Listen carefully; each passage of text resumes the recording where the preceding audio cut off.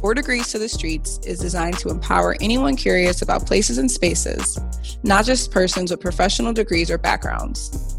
Here we will cover a host of topics, including transportation, health, housing, and the environment through the lens of racism, classism, and sexism, and give listeners the tools they need to overcome institutional barriers. Follow us on Twitter and Instagram at the 4 Degrees Pod, and tune in every other Tuesday where Nemo and Jazz keep it 4 degrees to the streets.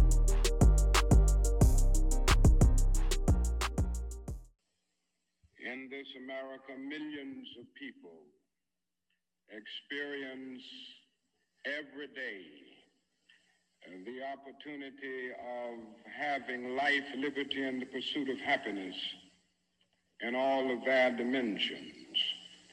And in this America, millions of young people grow up in the sunlight of opportunity. But tragically and unfortunately, there is another America. And this other America has a daily ugliness about it that constantly transforms the buoyancy of hope into the fatigue of despair. In this America, millions of work-starved men walk the streets daily in search for jobs that do not exist. In this America, millions of people find themselves living in rat-infested, vermin-filled slums. In this America, people are poor by the millions. And they find themselves perishing on a lonely island of poverty in the midst of a vast ocean of material prosperity. In a sense, the greatest tragedy of this other America is what it does to little children. Little children in this other America are forced to grow up with clouds of inferiority forming every day in their little mental skies. And as we look at this other America, we see it as an arena of blasted hopes and shattered dreams. Many people of various backgrounds live in this other America. Some are Mexican Americans, some are Puerto Ricans, some are Indians, some happen to be from other groups. Millions of them are Appalachian whites. Probably the largest group in this other America in proportion to its size in the population is the American Negro. The American Negro finds himself living in a triple ghetto, a ghetto of race, a ghetto of poverty, a ghetto is to deal with this problem of the two Americas. Okay, so that was the late Dr. Reverend Martin Luther King Jr. giving a speech titled The Other America sometime in 1960. And Nemo and I are now going to react to that speech at this time. So Nemo, you listen to it. What are your initial thoughts, your initial emotions? Yeah, I think for me, it's hard not to think about your own life when he speaks kind of throughout the journey of what someone experiences as they're going through the country, as they're living in America. And I think about my own family structure of my mom growing up in Louisiana in the South and my dad coming from Nigeria and West Africa. And so I feel like I've seen the American dream from both immediate family and extended family, the American dream from a perspective that starts in the US South, which has a whole other context, and then a perspective that starts overseas and the hope of like, I want to get over there to get this American dream, to have these opportunities, to get education. And then because of those sacrifices, I think about my own childhood. And he had said how, I mean, it made me think about just how much we know about how childhood impacts your present day mental health. And he mentioned the little mental skies and some of the shattered dreams that people are having to face in this other America. And yeah, so I just think about what I've seen from kind of both of those sides, and how where you start in this country can unfortunately or fortunately be a foundation for what your opportunities are, just simply based on where you live or how much parents or wealth, how much money or wealth your parents had access to. How did you feel about it? My initial reaction was sadness. And I don't know, something about his voice that is it always like resonates in the bottom of your soul. It's just like it reverberates literally. And Like so get that lump in your throat. yeah. So my initial reaction was sadness, and I found myself thinking, well, how many Americans are still living in that other America? I know that this speech was given sometime 50 or 60 years ago. And so I just kind of the purpose of this episode, but I started to really think about if he was alive today, how his perception of America from the perspective of a white person, which was the first America he described, in the perspective of a non-white person, which was the later America, how that would be different, how it would be similar, and what aspects of it would remain the same, and what progress would still need to be done. So that is kind of the purpose of this episode. We are recording this on January 19th. And so this is now 54 years since the assassination of Martin Luther King Jr. So we felt it befitting to have an episode to not only commemorate his legacy and all the work that he had done and contributed to the civil rights movement, and kind of was the main proponent of the civil rights movement. But in addition to that, we wanted to take a look at some data as it pertains to economics and socioeconomic status and health status of Black Americans, and particularly how our numbers in those categories have changed over time. And so that's the purpose of this episode. But before we jump in to that in more detail, I just want to take some time to acknowledge his impact. Dr. Martin Luther King Jr. worked significantly and tirelessly, and unfortunately was murdered for his contributions to improving not just the socioeconomic position of Black Americans, but as you hear in his speech, of all people of color who were non-white. And his work made it possible for immigrants into this country post the civil rights era to immerse themselves in society and not individually have to go through their own civil rights battle. There was never the need for a Hispanic American particular civil rights battle. The bill is not specific to Black Americans. It's specific to all races, all ethnicities, all religions. And so his efforts enabled all people of backgrounds that are non-white and Protestant to succeed in this country. And so the Voting Rights Act, the Fair Housing Act, the Civil Rights Bill are all federal policies that have state and local kind of consequences because of the work of Dr. Martin Luther King Jr. and to their other credits, Malcolm X and several others. And so I just wanted to highlight that as we jump into kind of the structure of today's episode. Yeah, I think you mentioned it was been 54 years since he was murdered.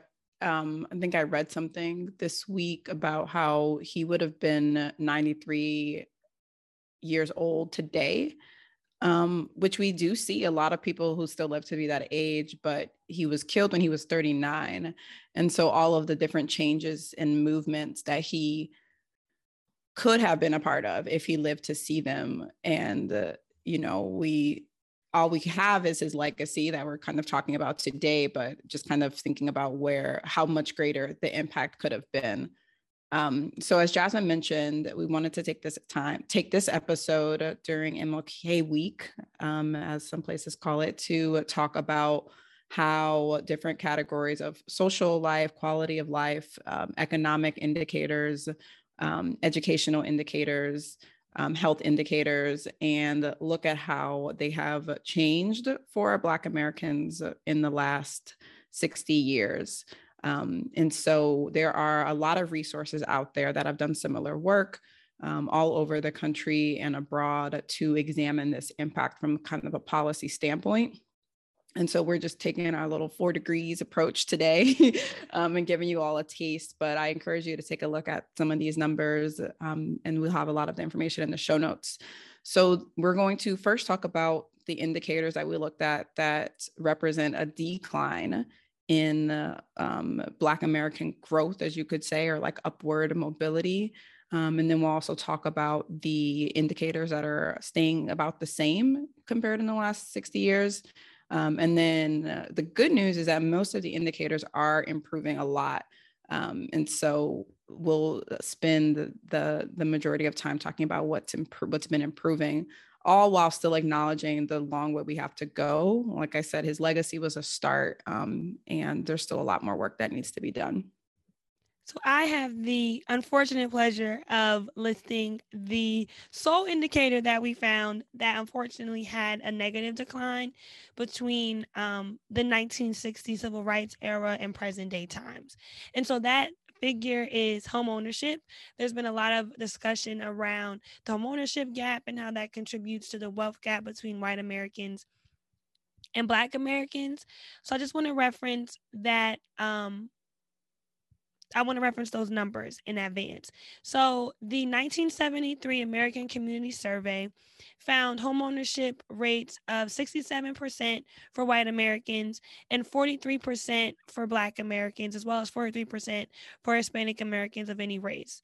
The 2017 American Community Survey, which we looked at the 5-year estimates, which takes an aggregate of 2012 to 2017, it found a 41.3% rate of homeownership among Black Americans. And so there was unfortunately a decline of about 2 percentage points. So not a very huge decline, but a decline nonetheless.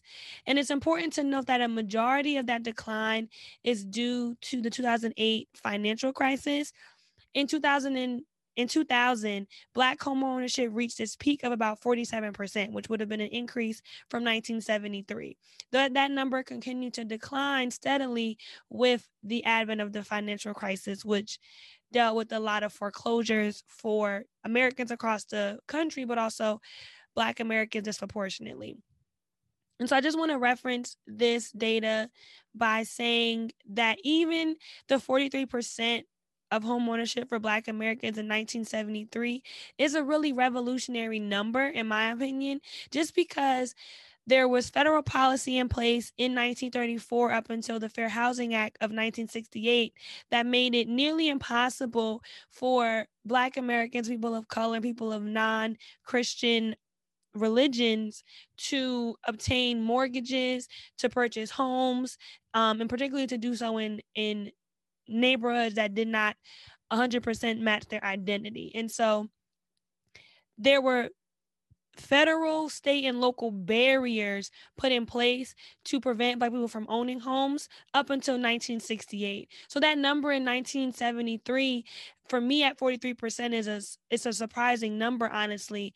And it's unfortunate, however, to see the decline now in 2017. I feel like that doesn't get talked about enough, how the Great Recession has the reverberating impacts that it has on home ownership. Because I think a lot of times the trends that are discussed in home buying and home purchasing, they don't necessarily break out for race. Like, like, oh, the housing market's really hot right now, or everyone's buying, or, we see the development and revitalization and change in neighborhoods from what they were 20 plus years ago. But if we look around, I mean, that's a whole other conversation around the gentrification piece of it. But when you look around, it's not Black people who are able to buy homes at the same rate, even after that crisis in the housing market. Yeah, the housing numbers are a very interesting place. I mean, we could spend a whole episode talking about this, particularly as you relate to gentrification. Homes in Black neighborhoods are becoming more valuable, but they weren't that way when the population was predominantly Black, and they become that way as the population of Black Americans decreases. And there's a whole slew of research on how homes that are owned by Black people are undervalued, even though they might be of similar age and quality and in similar types of neighborhoods. There's just undervalued by the sheer fact of a Black family residing within them. And so while homeownership brings wealth, the wealth is based in the equity and the value or the presumed value of your home. And if homes of Black people are artificially being brought down, then that's extracting wealth from them automatically. But that's a whole conversation. Let's get into. I just have one more thing. Yeah, go ahead. Because I know this topic gets me hot, but I think about, well, we're going to really get into this in terms of what the other social and economic factors that come into play. But I think about that when it comes time to be approved for a mortgage, what your credit score has to be, having a consistent income, showing consistency in employment, and even access to education to maybe know about certain programs that may be able to help. And I think all of those factors that we'll talk about, how they're doing okay, but they can improve, I think about as potential limitations to more Black people gaining home ownership as well. But I'm gonna leave it there. So now we're gonna move into the two indicators that stayed about the same in the last 60 years or so, with a little asterisk on the first one, which is around health and nutrition. And then I'll talk about incarceration rates a little bit later. And so in terms of health and nutrition, one thing to note is that a lot of the information was not collected in the 1960s, especially on any terms of like a racial breakdown. So a lot of this data is new. So try to pull as much of it as I can to kind of tell the story of health from a physical nutrition standpoint. And so first, looking at food insecurity. And so the United States Department of Agriculture defines food insecurity as a household level economic and social condition of limited or uncertain access to adequate food. And so in 2001, when they first started looking at this, for Black non-Hispanic households, their percentage of food insecurity was a little over 20%. And in the latest numbers in 2020, and there's been some bumps as a result of the Great Recession, as we just talked about, and also COVID, but Blacks are still at about 21.7%. So literally no change in the last 20 years in terms of food insecurity. And we've talked in past episodes about built environment, access to grocery stores. And so those things come into play when you think about food insecurity as well. But it's also directly related to income in a lot of situations. So 35% of households with annual incomes below the poverty line were also food insecure. As it makes sense. Are you able to afford access to healthy and adequate food options? Which then also ties into obesity and the types of foods that you eat. And so I'm forgetting what BMI stands for. Body mass index. Yes, thank you. Always got me with the acronyms. So that is a scale that determines how overweight. That is what medical professionals will use to determine the overweight to underweight to obese rate, like scale that somebody is. And so they found that in between 1960 and 1962, Black women who were over the age of 20 had a difference in their body mass index from about 24% of, basically, to make this simple, 24% of white women were considered overweight and 42% of Black women were considered overweight in the early 1960s, Whereas in 2005 and 2008, both the weight of by the amount of pounds increased from 2.4 to, which is about 5 pounds, to 3.4 kilograms, which I can assume is maybe around 8 pounds or so. But then the percentage of white women who were considered overweight was 46% in the early 2000s, and 66% of Black women were considered overweight. And so there's a whole other conversation around national trends and processed foods in this country, and weight gain from childhood to adulthood.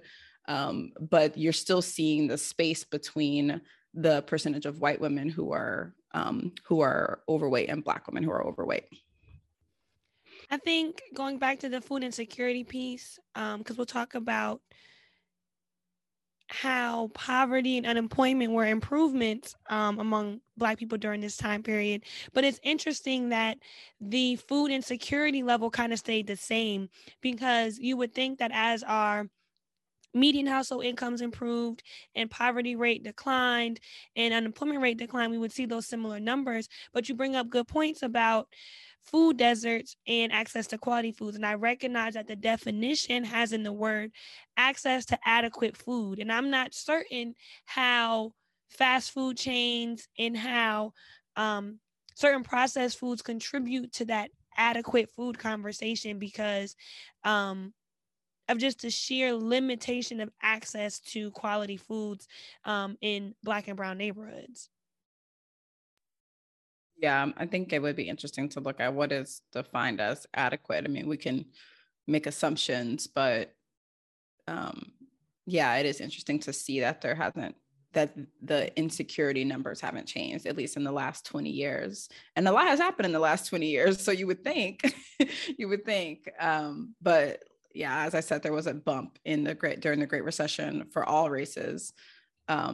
And then it started to decline again in the later parts of the 2010s.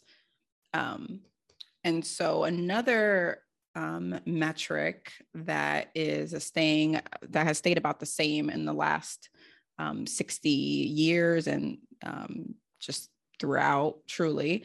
Unfortunately, the US has the highest rate of imprisonment in its history.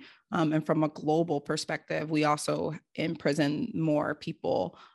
We only make up 4% of the population of the world, but we make up 20% of the imprisoned population. And so in 2004, it's important to note that 1/3 of Black men in their 20s were either on parole, probation, or in prison. And then if we look back in 1960, the Black male incarceration rate was 1,313 per 100,000 people. So Black men at that time were 5 times as likely to be incarcerated as white men. And in 2010, they were 6 times as likely as white men to be incarcerated in federal or state prisons and local jails. And so that is an increase from 1960, but the actual rate of imprisonment per 100,000 people is about the same.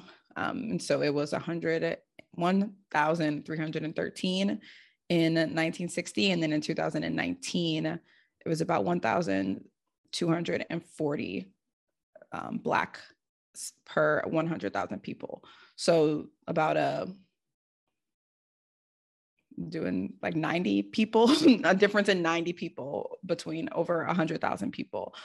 So a slight decrease from the 1960s. The incarceration is a whole episode, because there are so many laws that are designed to target behaviors of people of color. And as a result, there are more opportunities for people of color to be pulled over, questioned, ticketed, arrested, even though rates of similar nonviolent, truly activities are prevalent among persons of all demographics. I think to just a minor issue of New York City stop and frisk policy and how it's supposed to be a blanket policy. You know, we're going to stop people on the street, and if they look suspicious, we're going to search them for weapons, and we're trying to get guns and drugs off of the streets of New York. But then it ends up that a disproportionate amount of the people that are stopped are Black and Hispanic males when they represent smaller portions of the New York City population, and so many other laws to that same effect. And so the incarceration rates, to me, are something that's truly impacted by the laws that we set. Right now, we're dealing with nationwide reform towards marijuana and the legalization of marijuana. But years ago, Black men and women were arrested at high rates for possession, for intent to sell, for nominal amounts of, or various amounts of marijuana, and now it's legal. And white people all over the world are. I was in Philly, and there was a white man at a carnival selling weed in a booth. I was like, 4 years ago, if I would have bought weed from somebody just outside of those state fair grounds, they would have went to jail, right? And so it's just, you know, that's a whole nother level of issue. And so when I look at those numbers, it feels like something that could be a easy fix so that they can be improved. Yeah, I think it definitely represents the decades and half a century and plus, if we go take it back to slavery, of policies that are intended to target specific populations. And yeah, I'm gonna just stop right there because it could really be a whole episode. I'm just gonna plug the book, The New Jim Crow, and the author is escaping me, but she digs, and I'm pretty sure as a woman, digs very deeply into those different policies. And there's another one called Slavery by Another Name. They dig very deeply into those laws that target Black Americans and push them back into incarceration. I'm actually squinting because I have the book Slavery by Another Name. I think it's Douglas A. Blackman. And then I think The New Jim Crow, it's like Michelle. But y'all will find it. Y'all will see it. Now those are the two metrics that we looked at that are staying about the same. Now we're going to talk about the indicators that are improving. And so kind of following on the health trend, I'm going to touch on life expectancy, and then we'll talk about income, unemployment, poverty, and kind of all of those things relate to each other as well. And so for life expectancy, this was a metric that has been traced for a while. When thinking about the life expectancy between Blacks and whites from birth, that has improved since 1960. And so in 1960, the life expectancy for Blacks was about 63.6 years. And the white life expectancy at birth was a little over 70 years. So about 7 years disparity, 7 years less that Blacks were living compared to their white counterparts in 1960 around the civil rights movement. And in 2017, that improved in terms of the gap, improved in terms of we as a population were living longer, but the disparity between Blacks and whites narrowed to about 3.5 years. So the life expectancy for African Americans in 2017 was about 75.3 years. And there's been a lot of interesting changes with life expectancy and data around COVID. More Black people are being hospitalized and dying from COVID in this country. And so from June 2020, the life expectancy at birth for all of the US population fell from the previous year to 77.8 years. And that was the lowest the life expectancy had been since 2016. So I just want to highlight some important numbers when I looked at those life expectancy. The difference between life expectancy for Black Americans in 1960 and in 2017 represents about an 18% increase compared to white Americans, which is about a 7% increase. And so the gap has been reduced between white Americans and Black Americans, and our overall growth and improvement in life expectancy outpaced that of white Americans. And so I know that there's a famous kind of saying by Dr.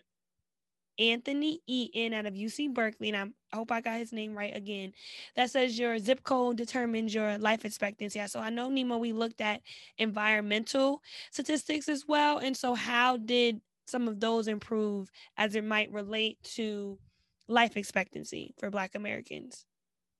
I can't say necessarily for specific statistics based on geography of like where, how that would require a little bit of a deeper dig into like where people lived and if that improved. I think for environmental, it's more so the trends of the policies that took place since the 1960s that were spurred out of the civil rights movement. And so specifically looking at, again, where people live and doing impacts and looking at the impact of any sort of environmental policy. So the National Environmental Policy Act of 1969 required environmental impact statements when any sort of major structural change was happening in the environment or anything was being built. And then I would say, I'll talk about this in a second, I think with environmental justice, there became more of a focus on not just looking at the impact of the environment, but what is the like social impact of the people who live in the space who may bear the brunt of any sort of additional pollution or negative externalities that could happen. And then environmental racism started to take off in the early 1980s. And that's defined as any policy, practice, or directive that differentially affects or disadvantages, whether intended or unintended, individuals, groups, or communities based on race or color. And so it was then that there started to be a trend that certain sites that generate more pollution were intentionally being put in Black neighborhoods. And a lot of these neighborhoods did not have the pull in terms of policy and decision-making to fight against this. And so this kind of gave a national platform to some of those issues, specifically after protests in 1982 in Warren County, North Carolina. And so that was when they were able to see a clear line between race and economic background and locations of where certain hazardous waste facilities went. And then the next step after that was when then President Clinton signed the executive order on environmental justice. And so that was a start for EPA to be more engaged in environmental racism and environmental justice. But till this day, there are very few, if any, binding requirements that requires compliance inside of the federal government, but then outside of the federal government as well when there are environmental decisions being made. Yeah, thank you for speaking to that. I think the timing of NEPA, while it does have a deep kind of focus on the environment, is timely given that 1969 date and as it focused on the civil rights movement and Voting Rights Act and all those other acts being passed at the federal level. I'll now speak to median household income, which has improved. So from 1967 to 2018, the median household income for Black Americans increased about 27%. So it's difficult to present these numbers because of inflation. So I'm using 2018 dollars to make this reference. So the median household income for Black Americans in 1967 was $4,808 in 1967 dollars. That represents around $33,000 in 2018 dollars. So in 2018, the median household income was about $41,935, which represents that 27% increase. It should be noted that Black Americans still have the lowest household income compared to all other Americans, but we have the markedly highest rate of increase. The improvement during that same time period from 1967 to 2018 for white Americans represented about a 2.3% increase. And so we're increasing about 27% or about 9 times higher than white Americans as a whole. And so that's something to be celebrated, although the value is still significantly lower. Did I hear correctly that you said that where Blacks are, their increase has been greater in terms of median household income compared to other races? Yes. Mm-hmm. Oh, okay. Yeah, it seems like that's the same sort of trend as we were talking about with life expectancy, that I think it's still like a game of catch up that's being played. And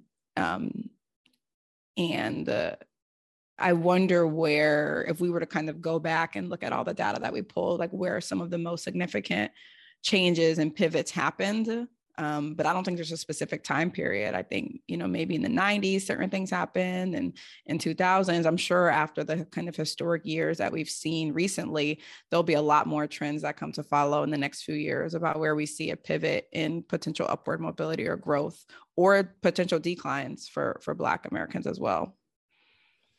Yeah, and I think that's kind of the emphasis of the next two categories that I'll get into, which are unemployment rate and poverty rate. So income, unemployment rate, poverty rate, all metrics of kind of economic indicators. And thankfully, we do see lots of progress here for Black Americans.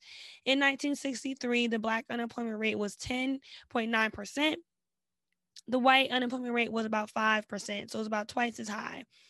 In 2018, this is looking at fourth quarter in October, the start of the fourth quarter in October, the Black unemployment rate was 6.2%, and the white unemployment rate was about 3.3%. And that national average was about 3.7%. And so we have experienced a greater overall decline in unemployment. However, it is still twice as high as that of white Americans. And so the gap is still wide, but our percentage has declined. And so when Martin Luther King Jr. speaks about Black men being unable to find work, he's speaking to that 10% or probably higher at the time unemployment rate, and we're still seeing about a 6% unemployment rate for Black Americans across the board.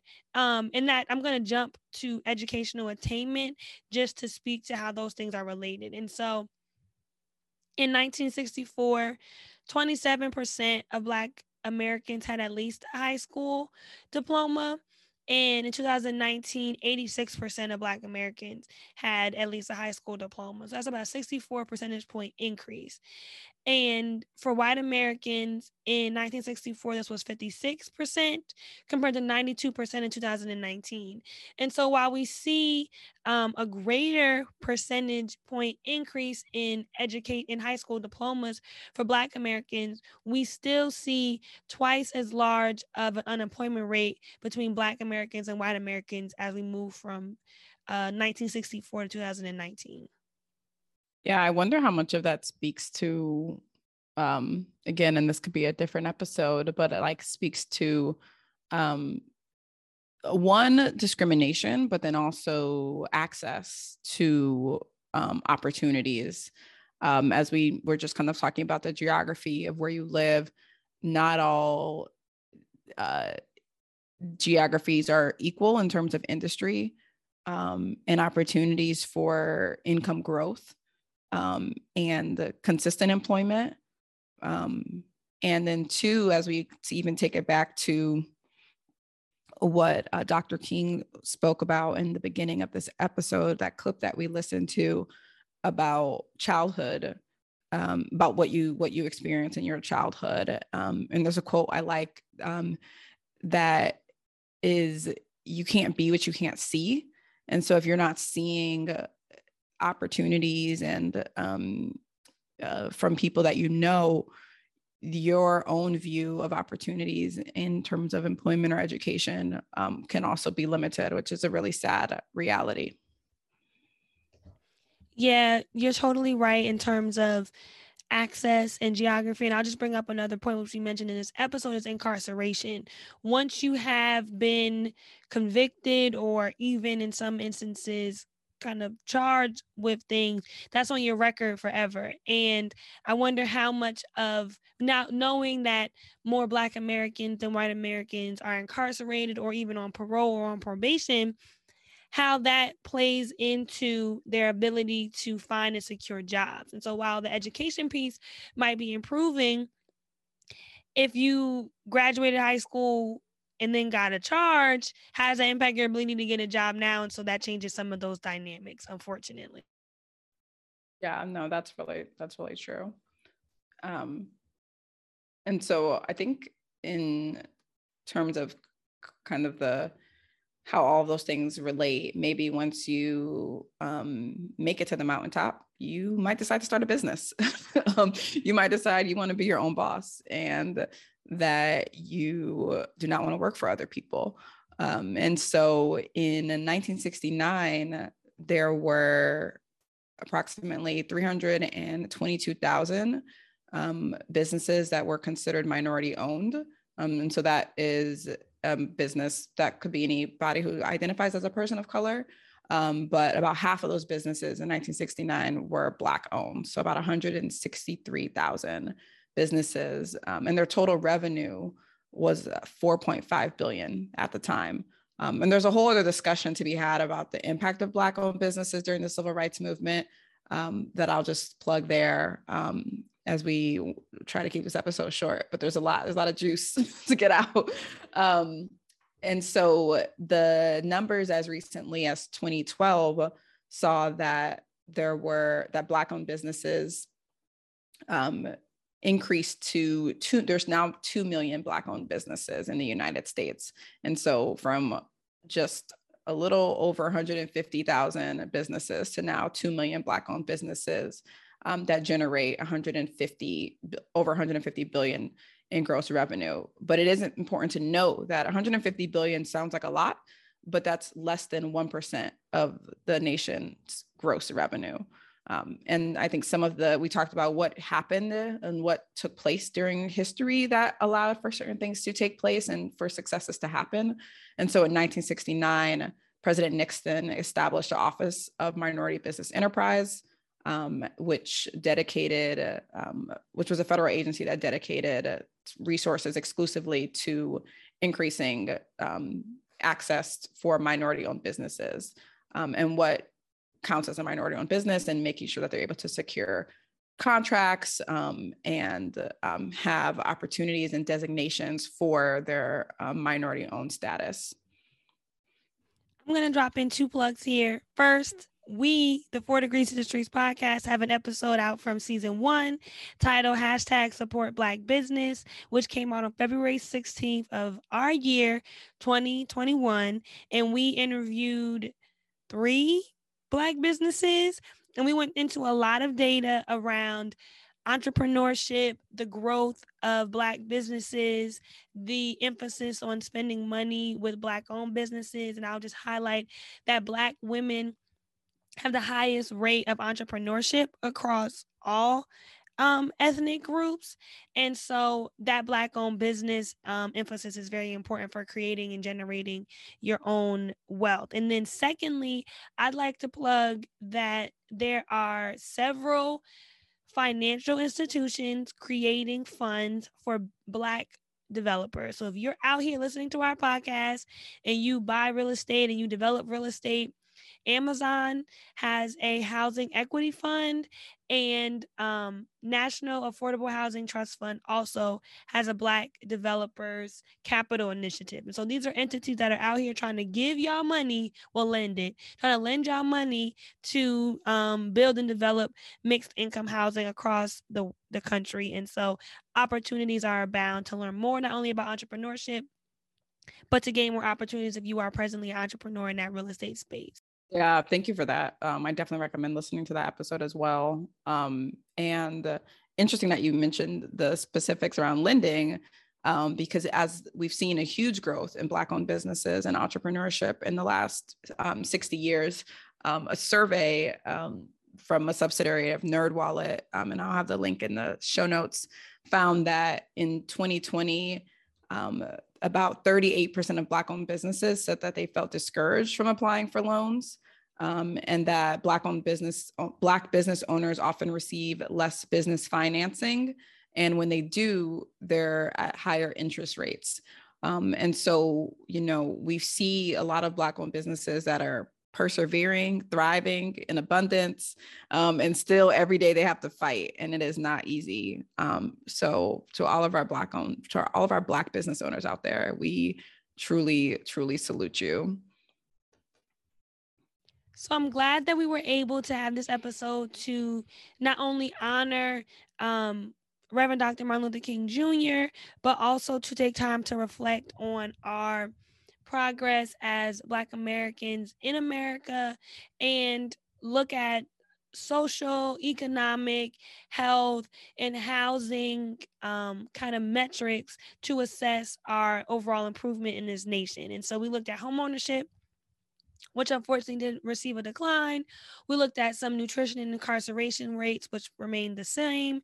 But then we saw a bunch that had improved: life expectancy, median household income, unemployment, poverty, education, and the percentage of businesses that are owned by Black people. And so I feel, enthused about this episode. And while there's still a lot of progress to go, there are still gaps among Black Americans and white Americans. There are still disproportionate levels of chronic illness and unemployment and poverty among Black people. But I think there is a lot to celebrate and a lot to recognize that the contributions of all of the men and women who championed the civil rights movement in the 60s contributed, and then again in the 90s, contributed to opportunities for Black Americans today. I mean, I think about my own personal life and the things that my grandfather had to go through, him being born in the 30s into a world that was completely segregated, how he had difficulty borrowing for a loan, difficulty going to college and all those things, and how I'm not going to say my life has been a cakewalk, but compared to his, it has been significantly improved, even though there are still many challenges. We didn't even get into police brutality and violence against Black people at random and how those things still persist. But the goal of this episode was kind of to be refreshing and to say, it's not all bad. We made some progress, but don't allow this progress to dampen your efforts of championing for change, is what I guess I want to end with. Yeah, honestly, I think you summed it all up. I think that's a really positive and we spend a lot of time talking about things that can be improved and struggles and things that came up along the conversation. But I think there's still a lot to be excited about and to remember a lot of the stresses that we take on and carry that are coming from generations before us. And so when you feel that weight on your back, it is okay to sometimes just sit down and say, I'm gonna just take it one day at a time. So thank you again for tuning in with us this week. We hope that this episode was informative for you. You can catch us on social media, on Instagram or Twitter at @4degreespod, and we drop episodes every other Tuesday. Peace out, y'all.